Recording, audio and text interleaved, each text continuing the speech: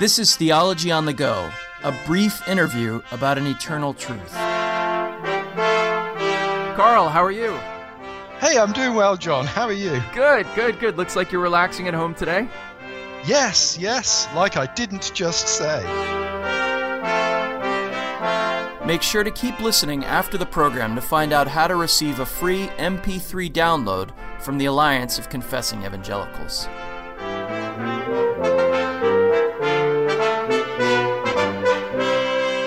Welcome to Theology on the Go. Glad you could join us today. I'm Jonathan Master, Dean of the School of Divinity at Cairn University and editor of placefortruth.org. And I would urge you to visit placefortruth.org if you have not already, or if it's been a little while. There's regular content being put up there, and it's intended to be useful in building up the body of Christ. Each week on this podcast, we bring a guest to help bring clarity to a particular theological topic. And this week, I am joined by the Paul Woolley Chair of Church History at Westminster Theological Seminary, pastor of Cornerstone OPC Church in Ambler, Pennsylvania, author of a number of books, including The Creedal Imperative, my friend, Dr. Carl Trueman. Carl, thanks for joining me. Great to be here, John. So I want to talk today about confessions and theology. We've been doing a long series on confessions and confessionalism, and specifically we want to focus on formulating our theology and sort of how confessions help play a role in that. So let me just start with that broad question.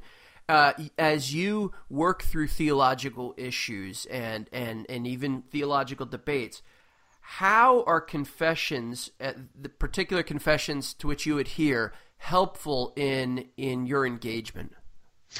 They're helpful in a number of ways, Jonathan. One of the obvious ways is they represent a distillation of the wisdom of the past, which is extremely helpful for addressing contemporary debates.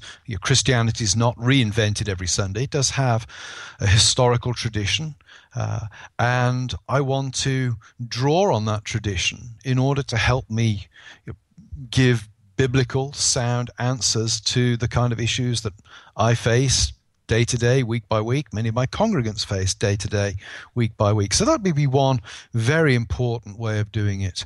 I think a second way would be it's a humbling thing to use a confession, that it is a reminder that I don't have all of the answers. I suppose the first part of my answer just a few minutes ago would be, it's a comfort and it's a source of wisdom, but it's a humbling thing because it's a reminder that many great Christians have gone before and have wrestled long and hard with the truths of God and have formulated answers that I need to draw upon today. And so they relativize me as a human being in my particular point in history. Do you think that creeds are I think I know the answer to this based on your writings, but I'm wondering if you could sort of expand on your answer. Are creeds necessary and sort of a biblically commanded thing for Christians to engage in writing? I've actually changed my mind on that. I don't think they're necessary at all these days. Well, there we go. We've broken news here. No. Theology on the Go. I've not gone insane. I was just trying to do to you what Anthony Esselin did to Fox News in that famous clip that's on YouTube. I was just seeing our numbers soar. So all right. Yeah. I think, yes, creeds are necessary. They're necessary. I think they're biblically mandated. Now, I'd have to say maybe not the form in which we have them, but the Bible talks about forms of sound words. It talks about trustworthy sayings. It talks about passing on the tradition of the gospel. So there are various pointers in the Bible towards having some, I would say, verbal way of communicating the truth in a stable form from generation to generation. The church has chosen to do that by creeds and confessions. And I think that is true to the Bible's teaching and fulfills an important biblical function. I want to talk in a minute about your own confessional tradition as it relates to the Westminster standards, but let me start a little broader than that. You talked earlier about engaging in theological thinking and theological discourse within the framework of the confessional tradition and the way in which it ties you to the past and humbles you in all kinds of important ways. So let me give you a sort of hypothetical. If you found yourself through your study of the Bible, you're preparing to preach a text, maybe you're just studying it on your own, and you found yourself drawing biblical conclusions that went against, say, the early ecumenical councils and their resultant creeds, how would you handle that? Well, if those were ecumenical councils whose theology essentially fed into the Westminster Standards, it's the standards I subscribe to, then I am bound by vow as a minister of the Orthodox Presbyterian Church to teach consistent with the Westminster Standards, because I believe those Westminster Standards summarize the teaching of the Bible.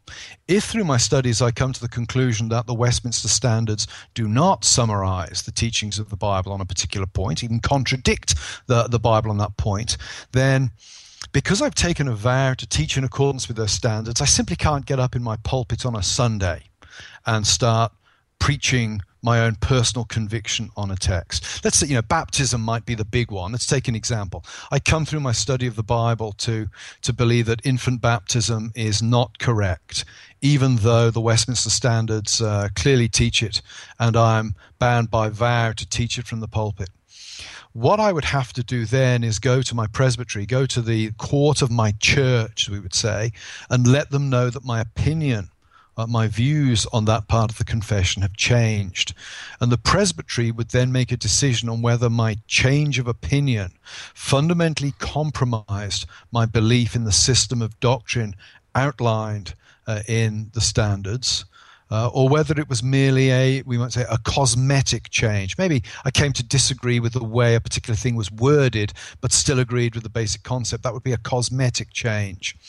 If the presbytery decided that my change of view was of such a fundamental kind that really it altered the system of doctrine in a very fundamental way, then they would probably withdraw my credentials as a minister, and I would no longer be able to minister as a Presbyterian minister. But if it changed my views on infant baptism, I wouldn't want to do that anyway. I wouldn't want to minister as a Presbyterian minister anyway. I'd want to be a Baptist. So what I'm saying here is that confessions are church documents, and when you come as a minister to change your view on a document that you have sworn by solemn vow to uphold, there are ecclesiastical ways of handling that.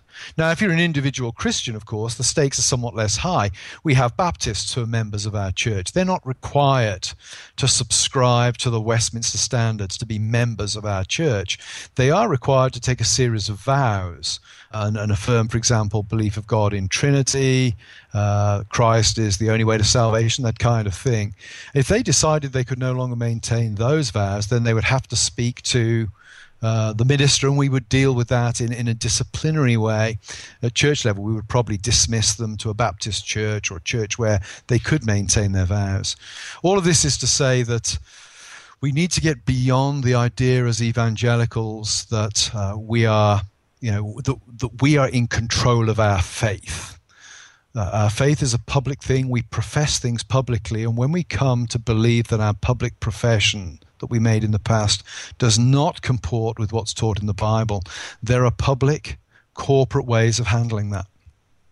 So the structures associated with your church, your session, your denomination are in a sense inextricably linked together with the actual confessions themselves. Yes, I think when we talk about confessionalism, we're not just talking about a document.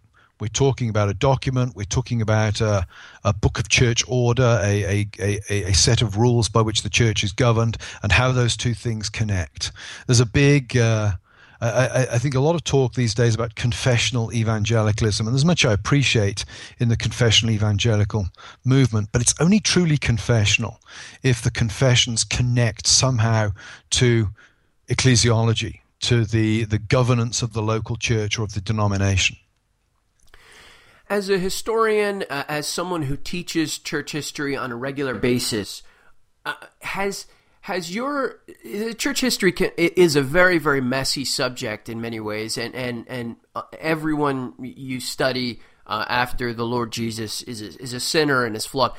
But notwithstanding that, has your study of church history deepened your appreciation for the early creeds and confessions, or has it sort of dented it in some way?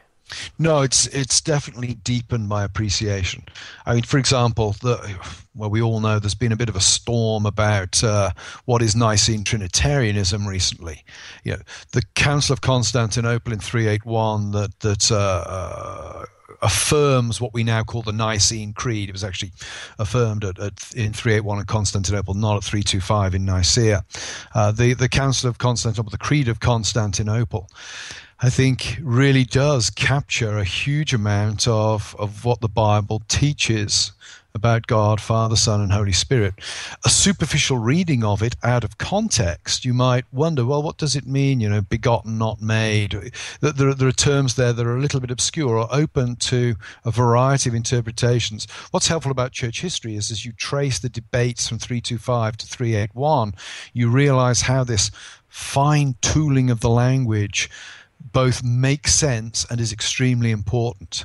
So I would say church history has really helped me understand why the church has chosen to formulate things the way she does. So as your appreciation has deepened and as you've participated in structures and denominations that are specifically creedal, I want to ask you about a charge that's often leveled against confessions and a kind of confessional orthodoxy, and that's this, that confessions hamstring your reading and teaching of the Bible. In other words, you really can't come to the Bible with any sort of openness or honesty because now you've committed yourself to all these extra biblical creeds. I wonder if you could respond to that. Well, first of all, I'd refer you to my earlier answer to the question on how to deal with creeds and confessions when you feel that the Bible is leading you in a different direction. Anybody who affirms a creed or a confession as a Protestant is committed. I mean, the Westminster Confession itself contains a statement about its own corrigibility. So it doesn't present itself as an infallible and inerrant document. It leaves itself open to correction and revision. There are just appropriate ways of doing that. To the more broader hermeneutical point, I would say we're kidding ourselves if we believe that we come to the Bible as blank sheets. If we just read the Bible, everybody has a creed or confession. Everybody has a set of assumptions, a set of vocabulary, a set of concepts that they bring to the Bible when they read it. And frankly, I'd rather have my assumptions, concepts, and language shaped as much as possible by the language that the church has developed over the centuries to make sense of the Bible than I would by, my own invention, if you like, or simply trusting the wisdom of my pastor or the one or two Christian friends I have. That's a really helpful response, and it ties in with what you said earlier about these things giving us a degree of humility and the real care with which they were written. All right, last question. I'm going to recommend to our listeners very, very strongly that they read your book, The Creedal Imperative. But now that I've gotten that out of the way and kind of gotten you off the hook, what books or resources would you recommend for someone who's new to creeds in general? Maybe they're not even aware of any of these historic creeds you've mentioned, or this tradition is very unfamiliar. Yeah, well, I would recommend getting hold of some creeds and confessions. You can download, I think, pretty much all of the great creeds and confessions for free off numerous websites. So just go and search online, look for the Nicene Creed, look for the Creed of Chalcedon.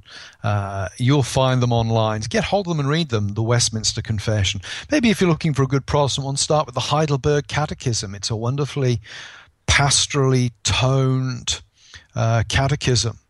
So I would certainly recommend go that way. And in terms of reading them, I would say what you really need to do is get a good grasp of, or a decent grasp of, the framework of church history. So I would suggest maybe Nick Needham's, now just coming out with the fourth volume, 4 volumes, 2,000 years of Christ's power. Don't be put off by the fact it's 4 volumes. It's a very easy read. Robert Wilkin, The First 1,000 Years, would be another one I'd look at for early church stuff. Get hold of some good church history books and use them to give you a framework for understanding why these creeds and confessions were formulated the way they were at the time they were. Yeah, and if I can add to that, those 2 books, I've recommended and given them to a number of people non-specialists, and everyone has loved them. So those are accessible books. The Needham one is 4 volumes, but it's easy to read. And the Wilkin one is just outstanding as well. Yeah, it's one of my favorite books. Robert Wilkin is a delightful writer.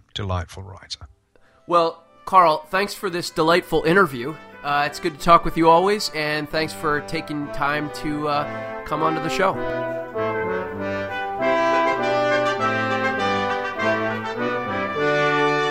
You've been listening to Theology on the Go, a podcast of placefortruth.org. Place for Truth wishes to be thoughtful and accessible, and is based on the conviction that the gains of the Protestant Reformation retain their potency and ought to be maintained for the health of Christ's Church. Just for listening, we'd like to equip you with free resources.